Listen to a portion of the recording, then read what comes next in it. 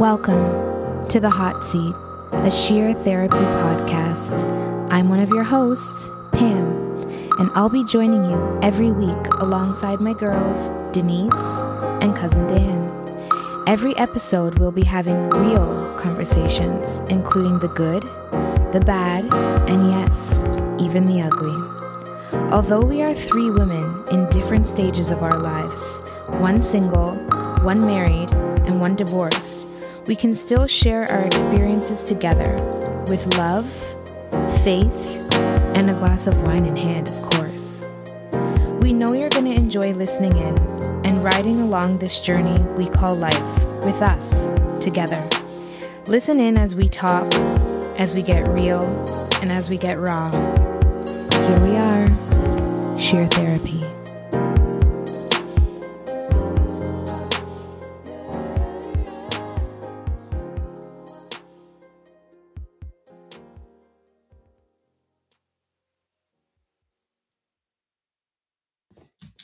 Okay, welcome back to another episode of The Hot Seat with Sheer Therapy. I'm Pam.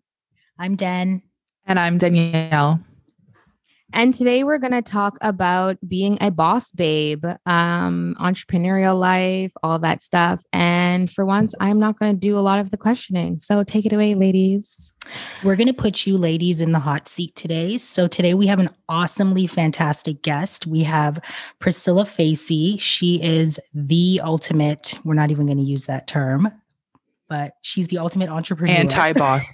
Anti-boss babe. We'll talk about as we go into the convo why she doesn't like that term and why it shouldn't be so hashtagged like it is being used right now. But you know what? We know you, obviously, but why don't you tell our listeners exactly who you are and how you got started in this industry? And before you get into that, we just want to kind of announce who you are quickly. So Priscilla is the founder and CEO of Build Up Development Co. And Priscilla, take it away. Who are you? Who am I? Well, if we're going to quote Eckhart Tolle, I am the consciousness behind my mind. But yes, my name is Priscilla Facey. Yes, I am founder, CEO of Build Up Development Co. I am a real estate developer.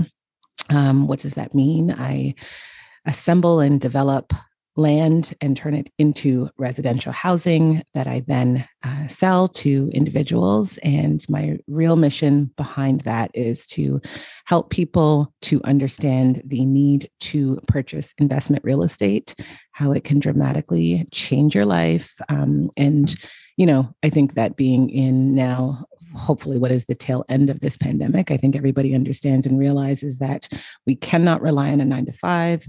We need to set ourselves up. We cannot rely on government. We cannot rely on anything external outside of ourselves. We need multiple streams of income. And that is what that's my basis for my company, is to really educate people and empower them to purchase investment real estate. And I guess to kind of be autonomous from the 9-to-5 system. Is that? I mean, listen, if you're working a 9-to-5, you're lining someone else's pockets, right? And this is not to say that everyone wants or is even capable of being an entrepreneur. However, just understand that you're either having people work for you or you're going to work for somebody else. And I think we're in the greatest time right now to be able to really unleash, we have so much access to so much information. The world is literally our oyster. And with social media, there are so many opportunities to earn money outside of the confines of a 9-to-5. I worked in government for many, many years. And I think at some point, just the energy of being in a cubicle, asking someone when I could go for lunch, asking if I could take vacation, how long, getting shifts covered off, all of that stuff. At some point, I realized it was not for me. And I had another avenue, another opportunity, and something else that really just lit my fire. And so that's happening inside for probably a lot of us. And, there's certain things that are holding people back from actually going out and looking into what those opportunities are. And so I think that's something that should really be encouraged and flourished, because in the era that we're in, we have more opportunity than any other human being before us. And so the time is now. And so looking ahead, when you were sitting in your cubicle, kind of looking to the future, how were you defining success for yourself? Like, what did that look like for you in order to kind of embark on that journey? I think for me, success meant freedom. So it wasn't a dollar amount per se. It still isn't a dollar amount, but it's two things. It's what financial security can give me. So not worrying about expenses, having the ability to feel financially secure for myself, to make decisions, to invest. And secondly, it's the freedom with my time, right? What most people are doing right now is they're exchanging their time for money. So if you work a job, then, maybe you're paid $25 an hour. So you have to work for an hour. You have to give them your time. They will give you money. But when you are in your own business and successful one, and it will take some steps to get there. For some people, it happens overnight, others not so much, but you own your own time. So you're not trading time for money. Your time almost becomes invaluable. And so that's really what defines success. When I was working in human resources for the government, worked for the province for a while doing human rights investigations. Then I got back into HR, human resources, handling labor disputes with the feds. And I was in an office, and the trouble with government culture is that it really encourages you to just move slow. It's not a fast-paced environment at all. Anyone who's had even a 5-minute interaction with any government worker understands that. And I'm okay to call it out because I was a part of that culture for many years. But people are just they're not go-getters. They're not moving quickly. It's very slow. There's a bunch of red tape, and it's just processes are not streamlined. It's a very frustrating place to work if you are a go-getter, if you are a hustler, if you want to see things move quickly and feel reward for that, right? So I'd work on cases and it would take years. Like literally the cases to go through the system would outlive my time in the role. Oh, so, wow. I could bump into old government workers. Hey, whatever happened with the so-and-so case? Oh yeah, that's still going on. Okay. 9 years later, it's still not resolved, right? So things move very slowly. And I knew once I got into real estate, it was very exciting for me. I was doing deals on my lunch. I was doing showings on lunch. It was just something that really unlocked the confines of cubicle life and of just government culture life. Everyone knows, if you work in government, you are going to get a pension after giving them 30 years minimum of your life. And that's not something that interested me at all. I saw the people at the other side of that who were 3-4 years away from this pension. And it's something that's very coveted. It is like a gold mine at the end of a rainbow. The trouble is, once you get your pot of gold, there's no more rainbow. You have been sitting around for 30 years, sedentary type work. Often you have health problems. The golden years are not ahead of you. They're probably actually were behind you. And that's it. You've given them all this time and you're going to get your measly $4,000 or $5,000 a month check. And you're probably old, tired, cranky from, that whole life to now go off and travel and, live the coveted dream that is the pension. So I knew that I wanted something different for myself. I didn't want to turn 60 or turn 55 and be, have my retirement lunch and my collective gift from all the staff. Denise is laughing because I'm laughing she's gone because to honestly, all those lunches. Oh my God, I'm tired of them. I'm tired of them. It's like they're just waiting. Like you see them just kicking it, like walking to the door with their cane. It's like your last few years and you get a retirement plaque and a watch. Yeah, exactly. This is it. I've given you guys 40 hours a week for 30 years. Yeah. So that was not for me. And I'm depressed about that now. And I'll go sit with that for a minute. But you know what? You've got great benefits when you leave the government. So there's plenty of money for therapy. You do. You get your lifetime benefits that you got to pay a little bit of a higher premium, but there you go. There. So, long story short, I was in my office at my government job. I got a call.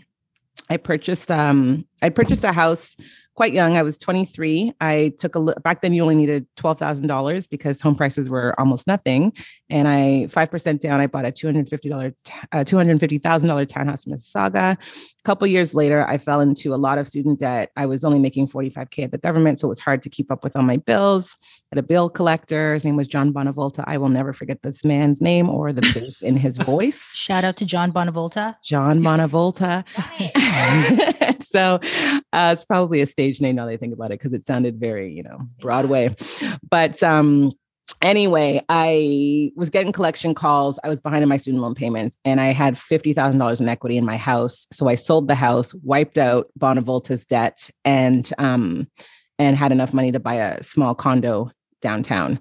I was walking to work. I was living the dream, 8-minute walk to work. I was living at Village by the Grange, right across from OCAD. So I had the beautiful purple light of OCAD University shining into good times at that place. We had a lot of great nights. Shout out to Amy's. No one will ever know. Village by the Grange, McCall Street. Anyway, so I got a call when I was working my gov job, and there was a leak in my condo. The unit above me, pipe had burst. Anyway, I had damage in my unit. Long story short, the insurance company paid me out $12,000, which is funny. It's the second time I'm repeating 12,000. And so I had enough cash to fix my floors. And then, because I was young, I had all these lavish dreams of, well, let's take the rest of the money and let's replace my white appliances with stainless steel. Let's replace my laminate countertops with stone. Quartz was the new thing back then. And then a friend of mine came over and referred me to a realtor who was doing a lot of house flips. And then he came by and was like, sure, fix your floors, but take the rest of the money and invest in some investment property. I've got to deal with a builder. You're going to make some good money. It's an up and coming area called Queen West, which was the super sketchy part of downtown Toronto, and re-gentrified now. But I put that money into an investment property, told a bunch of friends about it, effectively sold 8 units on his behalf. He just showed up with the purchase agreements, and realized that I was going to make a lot more money selling real estate, because that's effectively what I was doing. And so let's just pause here for a minute while you're telling the story. So you sell these 8 units on behalf of the realtor, right? Mm-hmm. So is this your first taste of the direction you want to go into? And does this individual become a mentor, or did you have a mentor? How do you feel about mentorship? I mean, mentorship is very critical, because you want someone who's doing what you want to be doing. And back then I didn't realize that's what I wanted to be doing, but I was just having fun telling people, listen, I made some money off my first place. I paid out my student loan, got a second place, came into a little bit of cash, and I'm going to go reinvest it, because I understood that real estate was a way to make money, because I'd already made money on my first house that, paid out Johnny Bonavolta. So, knowing that, I already had an inkling of putting money into that is the way to go. And so I could speak from a little bit of my own personal experience when I was de facto selling these units. And, he armed me with a little bit of information. He gave me an investment package that I was emailing out to people, helping them choose their layout, so he mentored me and showing me why I should pick this layout over this one, how the deposit structure would work, how I was going to make money after a couple of years of renting it out, all of that. So I then basically imparted that same information. And he was like, listen, I'm opening up a real estate brokerage. I think you should come quit that government job, come work at the brokerage, and you're going to make the same money in, a month, because you just did that for me. So there we have it. Cool. And I love that you kind of took that risk. It kind of sounds like you followed your heart. You stumbled upon something you weren't looking for. You weren't looking for real estate. You kind of stumbled into it, took a chance, found out you liked it, and then went with that. Yeah. And this is not a follow your heart thing. There was a lot of strategic calculation in that. When I was looking at, okay, in 2 weeks with this investment package, I went and spent X number of hours talking to these people and effectively did sales, right? That amount of money would have brought me, I think it was 80,000. That was a little bit more than I was making at the government. So I put thought into it. Okay, how much work is it going to be to replace my day job income? And that's what I think a lot of people should do. And I have friends that I help out, help them out with this exact calculation is, how much money are you going to need to replace your day job? If your day job makes you 50 grand a year, well, you're probably only taking home, 35,000 after taxes, after pension, after all of the deductions that come off of a paycheck. So really, how hard is it to replace that income? And for a lot of people working their 9 to 5, it's not going to take much. You're not trying to start out and make $5 million a year. You're just replace that income. And in doing so, there's going to be so many other doors and ideas that open up if you've got that creativeness, that entrepreneurial spirit. And I acknowledge not everybody has that, but I see more risk in staying at the 9 to 5 because I know what that ceiling is. That ceiling is, at the time for me, I was making 70,000 when I left. I had a pension that was going to bring me $4,000 a month, eventually one day, after a lot of gray hair, wrinkles, and most importantly, 30 years of my life in a cubicle. So there was nothing in there. There was nothing to give up. Like, honestly, it's like wanting to, like, are you debating leaving the boyfriend that doesn't treat you well? Like, why is this a conversation? Like, but you know what I noticed though? It's obvious. Like when you look at something and you do the math and you look at the numbers and you look at the facts, it's obvious the direction that you need to go into. But for some reason, there are common behaviors or traits or characteristics that people have that stop them from reaching their potential or going and taking that plunge. It's usually them. It's usually not external factors, but it's factors within the individual themselves that stops them. Fear, doubt. Like, what are some common, like after speaking with a lot of people, what are some common behaviors or traits that you notice from people that are stopping them from achieving the success that they could potentially reach for and achieve?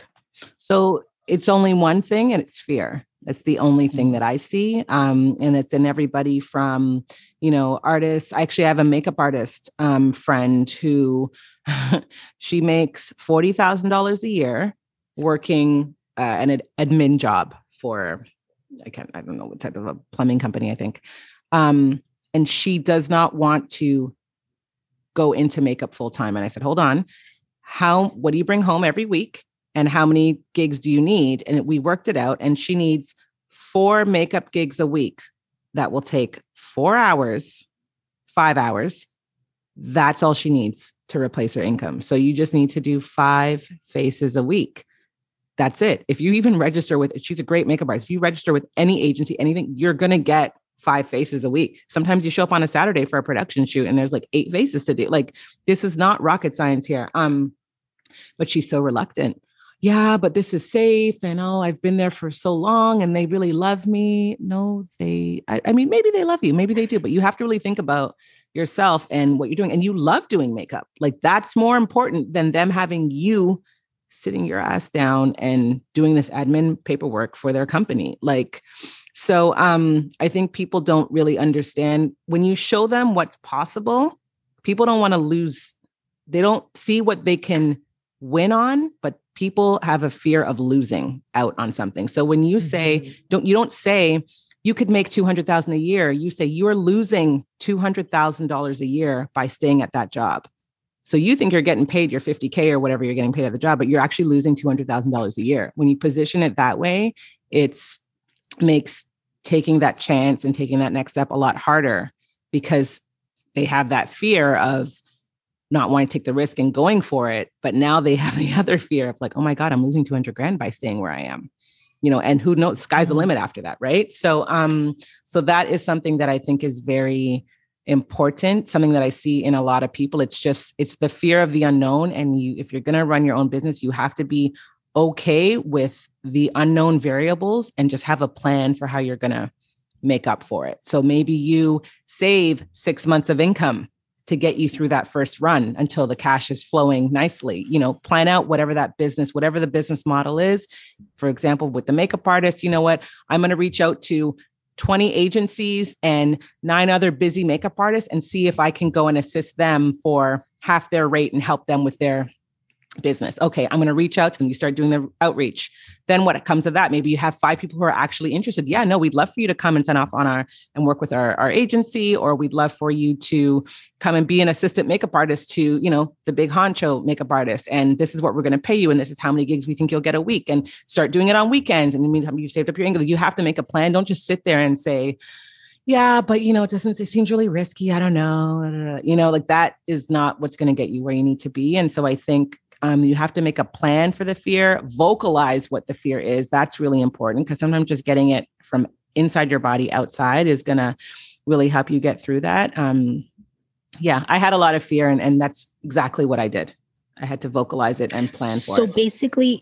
So basically it's like, in a sense, a lot of people, when they decide they want to become entrepreneurs, they feel like, okay, it's unachievable because I don't have an idea to create a product, like a grandiose type of product, or I'm not creative in, like, I don't know, in whatever, like I'm as a makeup artist or a hairstylist, so is it basically just, you can look at it as whatever your current skill sets are, or whatever your current job is, pretty much taking that and making it into becoming self-employable, or like, how does it work?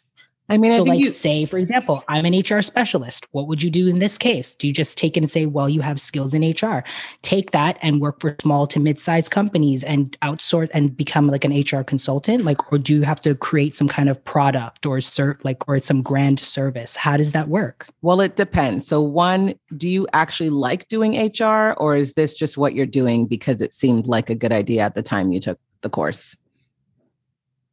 No, and I like it. I think it's a broad industry. There's so many things in HR that you can work with. You can do policy development, you can do payroll, you can be advisors, you can do, you know what I mean? There's a whole bunch, you can do health and safety. There's a whole bunch of avenues in HR under the umbrella.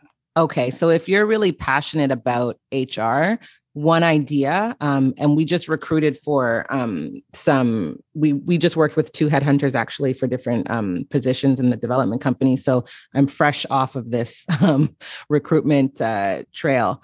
So these recruitment companies charge anywhere from 10 to 30% of the annual salary of the position they're recruiting for. So for example, if we're hiring a social media specialist and that person's going to make $90K a year, we're going to pay them anywhere from $9,000 to $27,000 to find us the right candidate. These people went out, they interviewed and, looked at the resumes of probably 60 people. We interviewed 3 and hired 1. And this was over the last 3 weeks. So inside of 3 weeks, they're going to get a commission for this person. Now, when you do start running the numbers, even on the low end of 10%, because some, junior firms and junior recruitment specialists will charge 10%. And then the more senior, bigger companies will charge more. But that's $9,000 in 3 weeks for, honestly, I don't know how many hours a week they put in. I'm just going to say, let's say they put in 40 hours for that one to find us that one candidate. That's what that is. When you divide that out and look at whatever business costs, all these jobs now are virtual. So there's not even any office overhead. You may need an assistant. But apart from that, like when you start looking at that, and you can do 6 or 7 of those in a month, probably. So then you start looking at, okay, I could potentially be bringing in, throw out a random number, $200,000 a year if I went in on my own, and then start preparing and planning and doing outreach and looking at what areas you want to cater to. Some people are great for hiring, digital marketing specialists or that whole industry. Some people are great with hiring an architect. Some people are really fantastic at, we're going to hire talent for, I don't know, hair salons or anything, So you have to look at if you're going to specialize in an industry, but just really start thinking of, as an entrepreneur, taking my same skill set that I love and that I'm very passionate about, how can I earn more and then own my time? And then you start building out what that'll look like over the next 5 years. A lot of good takeaways. I hope the listeners are taking notes. This is like a little course. This is like gold. Like we just gave you a free pot of gold. Yeah. So now that you've kind of designed your own life, designed your own career. You're working for yourself, absolutely no one to answer to but yourself. Can you just kind of let us know what a typical day looks like, and kind of what still those challenges are working for yourself? And if there's any pressures. And then also, do you ever get moments where you're like, or have had moments where you're like, I'm going to throw it all in, like this is exhausting, and anything like that? Okay, so I'll start backwards because my memory is short. So now that you I don't have moments yourself, throwing what it are all the in. challenges? Yeah, I don't have moments of throwing it all in. Absolutely. I'm throwing it all in and like going back and tidying up my resume for the government again. No, that's just not like happening. on your journey, did you just ever have moments where you kind of re-questioned or? I think my biggest challenge is, so one, I left government and went straight into real estate. The thing is, going into a commission-based job industry is that I didn't plan and save enough cash, because even if I had 20 clients on day one, by the time they go through the buy cycle or the sell cycle and the deals close, because real estate agents don't get paid until deals close. And so I started off selling real estate and I didn't have enough cash pipeline to cover my expenses for those first few months. And I think a lot of realtors go through that in the beginning. So I that was certainly a challenge in the beginning. Then I would say by year 4 or 5, I started buying more investment properties. Then I started getting into home renovation. So I did my first renovation on my own house, and ran, a crew and project managed the whole thing front to back. That was my first taste of the construction side of things. It was okay. It was all right. I had some challenges. I think that anyone, whether you're a homeowner or working in the industry, would have in dealing with trades and timings and delays and all of that. I then went into a little bit deeper, and then I was buying investment properties. And then how I got into actual development was I took a little joyride down to Niagara Falls with 2 guys who later became my business partners. And they were just going out to check out land. They had been selling real estate. They had done a lot of custom home builds. They had built a retirement home. And they were like, let's start looking into development. Because when I was selling real estate, I was selling mostly investment properties for builders. And effectively what you're doing is you're just raising capital for builders. You're getting people to put money into the builder's project and buy units pre-construction. And so I had this big network of clients, and I thought, we all kind of thought, okay, well, let's now go to the next level and be the developers.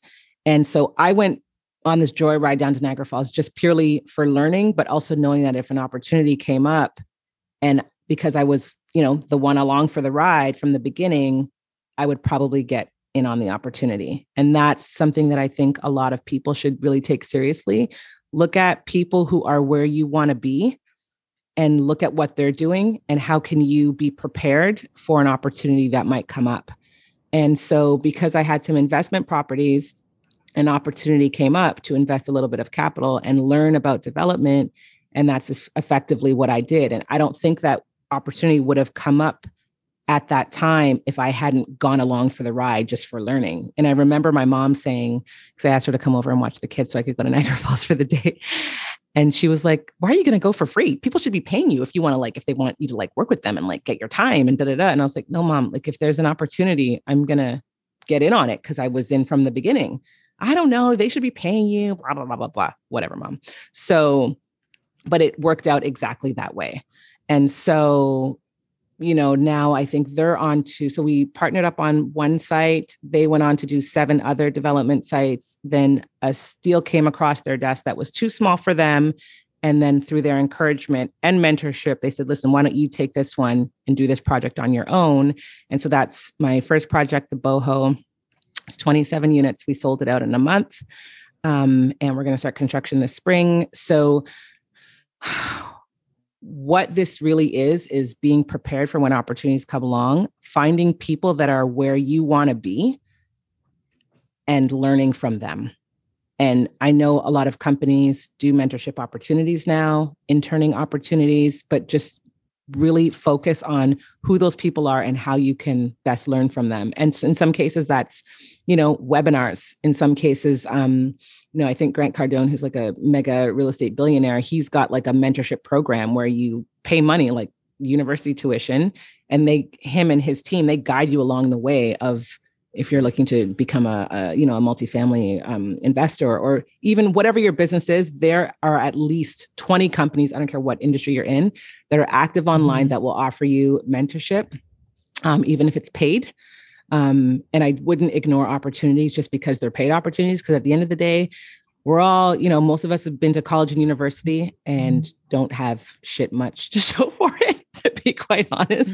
After we leave there, we're going to work jobs. So I think that practical application of knowledge is just so much more effective, and learn from the people that are actually doing it, not from people who, act like they're doing, like people that are actually doing it. So if you want to get into real estate, you want to become a real estate agent, go find the top 5 real estate agents and go and work with them for free, learn from them for free. And that's something that's really important that I think people should be doing for whatever industry you're in.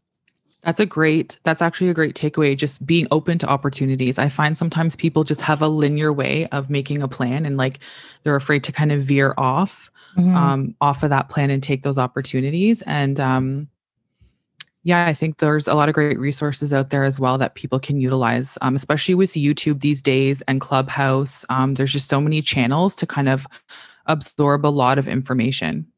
So I think that kind of answers a little bit of the last question on, now that it's COVID going on and the pandemic has affected a lot of businesses, how has it affected yours? I think the pandemic has had a positive impact, to be quite honest. Silver lining, and I know the pandemic is very challenging for so many people. I always try to look at, opportunities that have come out of a very generally terrible situation. What I have found is that through the pandemic, people have really been looking at alternative ways to earn money, ways to increase their net worth. And I think we've had a lot of people who may not have looked at real estate investment, or who have not thought it was possible for them, actually consider it. And I think this is because of the pandemic. I think it's in part because, one, people have suffered a loss of income, and they're like, okay, how can I prevent this from happening again? How can I not rely solely on my 9-to-5 job to sustain me? And I think secondly, it's that literally for the last year, everyone has just been staring at their phones. And so we have an opportunity to market something, and we have people's attention that we should be captivating that we may not have had otherwise. So those are two certainly takeaways that I think have impacted my business in a positive way throughout this pandemic. So that's what I would say to that. And then the most pressing question of them all. We want to know why you want to detach from the label of boss babe. So we know it's like the huge hashtag that's going around, saturated term. And I think it's interesting kind of how you don't want to identify under that umbrella. Do you want to kind of give us a synopsis on why? Yes. Okay. So boss babe and girl boss. Okay. For many women like me who are entrepreneurs, who happen to be women, there is nothing girly or baby about what I'm doing. And I think I can speak for many women, CEOs of big corporations, maybe they're managing $1 million budgets. There's nothing girly about this. We are grown women. We are running companies and businesses dealing with the same things that other business owners run by. Why diminish all of that by calling me a babe or calling me a girl? When you think of girl boss, it immediately puts the visual in your mind of a child. I'm not doing anything that's childlike. Nothing about the business itself needs me to be almost sexualized or focused on my looks because I'm a babe. What is a babe?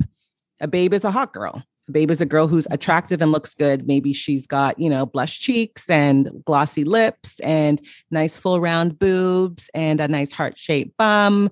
It's nothing to do with the company and what we're doing. It's nothing to do with profitability, with budgeting, with sales and marketing. I'd like to be a boss babe if that's the description. I wanted to add to that I think the term came from, it's almost like, I don't know the word, maybe my sister will help, but I think it's like you're trying to prove like, oh, I'm a woman, I can do it too. So it's like, because back in the day, right? Like everybody who led big companies were men. Men were the workers. Even back in the day, women were housewives. So it's like, you got to reclaim your status. Like, oh yes, and I'm a female entrepreneur. I think Instead that's of exactly just what it is. being a female who's also an entrepreneur. It's like, you have to prove to the world that you can do it, even though you have a vagina. Like you made it despite the perceived obstacles of being a woman. Yeah. But I'm going to say 90% of what I'm doing has nothing to do with the fact that I'm a woman. Like there's right. I get it. Yeah. It has nothing to do with anything. And when you use that term, and I'm going to quote somebody, Magdalena Zawisa, she said, "Well, girl boss immediately draws attention to the feminine.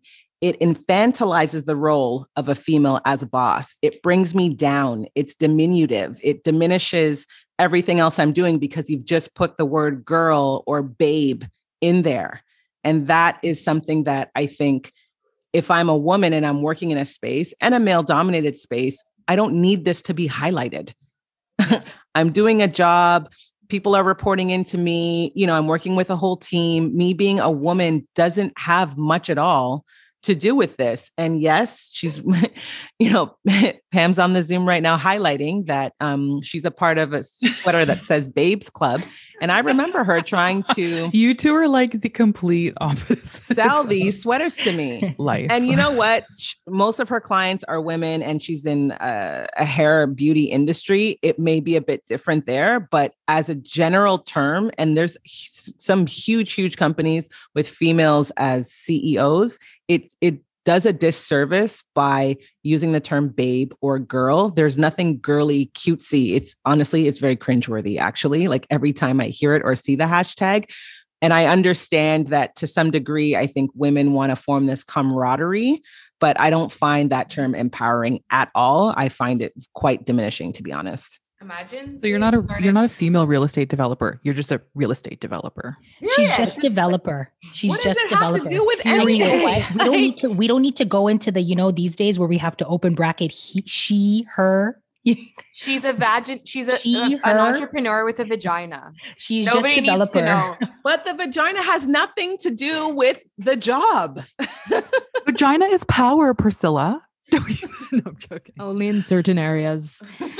Imagine they had hashtag boss hunk. No, Okay, dad, you know what? This is dadpreneur. Where are we seeing this? Mommypreneur. Again, if you sell baby products, this might be helpful. That's the industry you're in. But for the vast majority of women working in high positions, these women do not want to be called girl boss at all. It's very it's childlike. You know, that's juvenile. What yeah, very juvenile. Very juvenile. All right. Well, you know what? Thank you for that clarification. We definitely needed that. And to everybody that's using that word boss babe, get rid of it. Get rid of it because you're doing yourself a disservice. Or follow Build Up Development Co. And Priscilla will reiterate again why you're not a boss babe and why you shouldn't be a boss babe.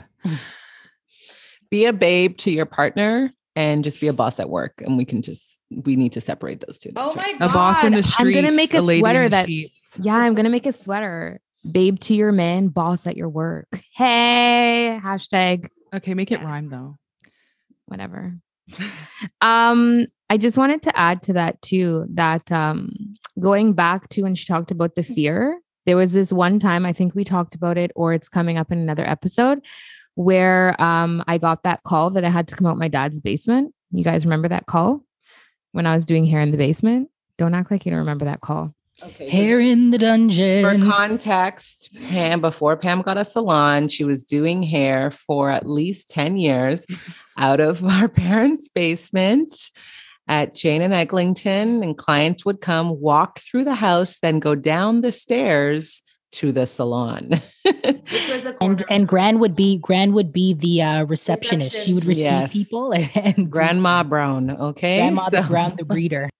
What pushed you out of the basement finally? Like, if you weren't forced to leave the basement, were you comfortably going to marinate in there for years to come? Yeah, I was. We were going to build a door from outside because, you know, Errol was always building a door, a wall. So we we're going to build a door, a separate entrance, and just have them come through there. But yeah, then I got the call and he gave me a couple months thinking that was a long time. I had like a 10-minute panic. And then my sister put me in my place and said, I think this is great. You can like build. Did you expect to be there forever? And I said, yeah.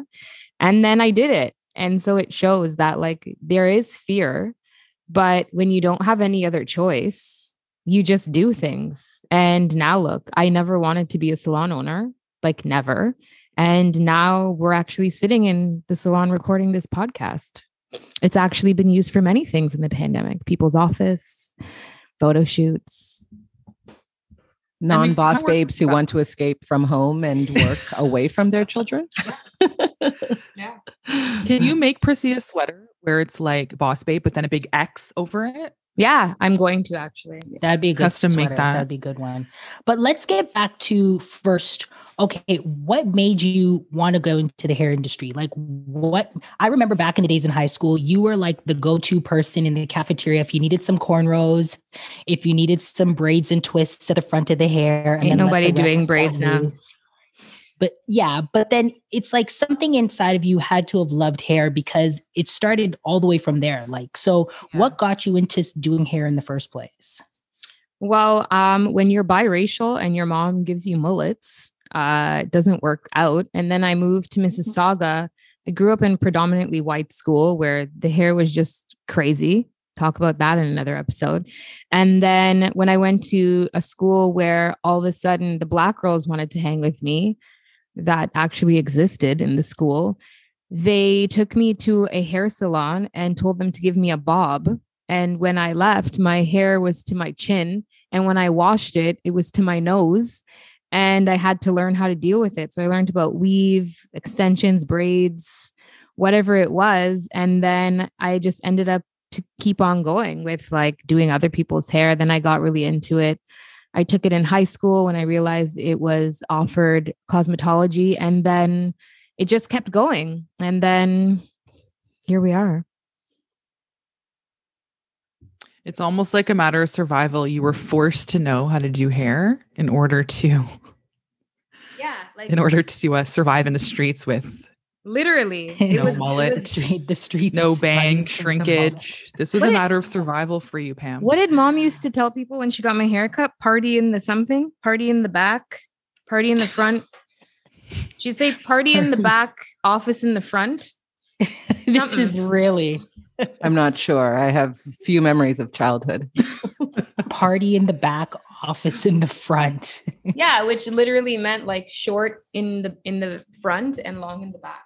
Yeah, I didn't get a mullet, so I don't know what that statement was about. If you stop by, whenever you stop by for your hair to get done at Elevate, just take a look at that retro photo of mom and daughter. I have the mullet in that photo. The mullet lives. The mullet's on. It's there. like you don't. How come you don't even want to let go of the mullet though? That's the thing. The Steve Urkel show, though, someone had the mullet in that show, and it was a very common hairstyle back then. Mullets aren't the brother, Bon Jovi. They all had the mullet. Have ethnicity. Be black and have a mullet. It doesn't work. No, the Jerry curl. So many of them had the mullet. Jerry curl. Yeah. The Jerry curl mullet. Mine wasn't even a Jerry curl. It was a fluff. Like I just had fuzzy hair. It wasn't even curly. It was just fun. I mean, the mullet's not for everyone, but so you've mentioned in the past too, just kind of comments people have made to you in the past, and like there being a stigma around being a hairstylist. I think you said once someone told you it's not an actual career path or something like that.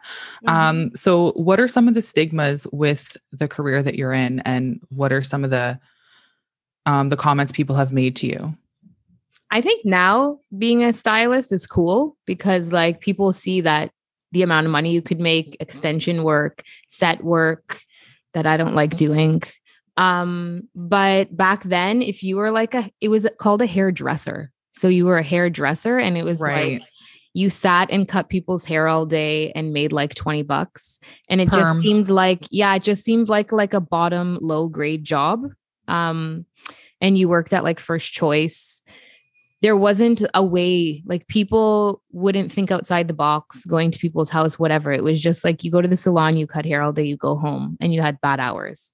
And it's almost like back in the day, they were only trained to know how to cut and style a certain type and texture of hair. Like if you didn't fit that type and texture of hair at first choice, you're screwed, man. That is darn true. Like I'll never forget. I'll never forget. I asked for bleached hair. Oh my God. and as it was being bleached and as she was rinsing it out in the sink, it started to fall out in the sink. Like when I took hair school, you had to pay extra and it was called Black Cosmetology. The book was called Black Cosmetology and it was an extra fee because black hair is from an alien place, right? So you have to pay extra. It's not just hair. It's an extra course. But why? Like imagine you're black and you take hair school, but you have to pay extra on top of the $10,000 to learn black hair. But you can learn perming, which I've never really done. And you can learn, I don't know, bleaching, whatever, but you just can't learn black hair. Even black barbering, it's extra. So like in those days, right, when you're learning how to do hair and you're going into this field, was there any mentors that you could look at? Like, do you remember any mentors from back in those days that you could reference and use as a guide for, you know, people with biracial hair, black hair? Like, how was the industry back then? Nope. There was nobody. Just me. Just you. Nope. Yep, so you kind of just rolled with the punches and taught yourself. Yep. Pretty much. I just fucked up a lot of heads and learned. Like there was nobody to teach me. Yeah. I think my hair was many different shades in my 20s. Yeah. There was nobody. It's cuts, weaves. I got a lot of weaves sewn into my head. I never brushed for weeks at a time. Yeah. Yeah. There was nobody. There was nobody to teach me. Nobody. Who was your mentor? I know you had one. Shout out to Miss Ryan. Yeah, Miss Ryan, like as a teacher and as that, yes, sorry, I have to mention her. She was totally a mentor. She always pushed me to do more. She pushed me even to try teaching hair. She would kick me out of class. She actually literally would give me $5 to sit in the caf because she said I'm going to show out the other kids and they're going to feel bad because I'm too good. And she literally would give me money to skip class. Like literally. That's amazing. Yeah. She was cool. I remember taking her class. I literally burned the mannequin's head. Yeah. It's people think they can do hair, but from learning by a book, like you have it or you don't. Yeah. You got to just have it or you don't. Mm-hmm. So now how has the pandemic affected your business? What have you done to stay afloat, to stay lucrative? What are some things that you've had to change? I mean, we have curbside pickup. We're selling products. You know, the clients have been amazing, supportive. I've got a lot of offers to do backdoor hair visits that I have declined. But, you know, I have to say that the pandemic has actually taught me to really respect my time. It's taught me that there's just certain things I won't do anymore. If a client just rubs me the wrong way, or like I just feel like our vibe energy is off, I'm not going to do it because my time is precious. And I've had to learn that sometimes with too many lessons. But the clients that are there, my ride or dies, I love them. They're so supportive. They check on me, they call me, they bring me food. They just do so much. They're like family. And I know when we reopen, I will make what I lost and then some. So I don't see this as a loss. I just see this as time for me to reconnect with myself and reopen with a bang. Amazing. So there's just, this conversation could literally go on for hours. We are going to wrap it up. Denise is piecing out back to her cubicle life. And we want to thank everyone for their time. It's okay, y'all. You know Priscilla what? I got to piece out Facey, I got to piece out back to the cubicle life. Build Up Development Company. Follow, Build share, Up Development Co. Follow, share, I know it's Co, but like, okay, fine. Check it out, reach out. And I really want to encourage everyone again today, take notes from today's segment. Even for myself, there's just so many gems to kind of take away and open your eyes from. And we really appreciate women like you, and Pam, like yourself, who kind of take that step out there, take control of your life, take chances, push fear to the back door. And it kind of gives us other women something to look up to and to aspire to, and gives us a lot of encouragement and optimism. So thank you for that. Any final words? And just before we go to, just want to tell people, like, if you are in a cubicle and that's your thing, we are totally not giving you any, like, you know, what's the word? Like, we're not showing any disrespect. We're not throwing anything. We're just saying there are also other ways. Like, you know, Denise is in her cubicle, but she's also flipping that real estate on the side. Danielle is going to join that club soon enough one day. But it's just to open your eyes and look outside of the box and just see that life doesn't have to be one way. But if you have any other questions, as you know, you can reach out to us on @ShareTherapy on Instagram. Any investment questions, you can also reach out to Priscilla at Build Up Co on Instagram. And we will share that in this podcast. But Build Up Development Co. Yeah, Build Up Development. You know, we're just butchering this right now. But once again, thank you guys so much for listening. And we will catch you again next week with another episode with somebody else in the hot seat. Bye. Bye, guys.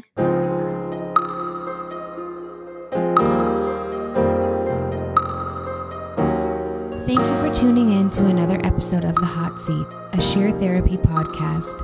We hope you enjoyed yourself and can't wait to be with you again next week. If you've taken anything away from this today, it's to live, love, forgive, have faith, and always have a glass of wine and your girls. We can't wait to be with you all again next week. See you soon.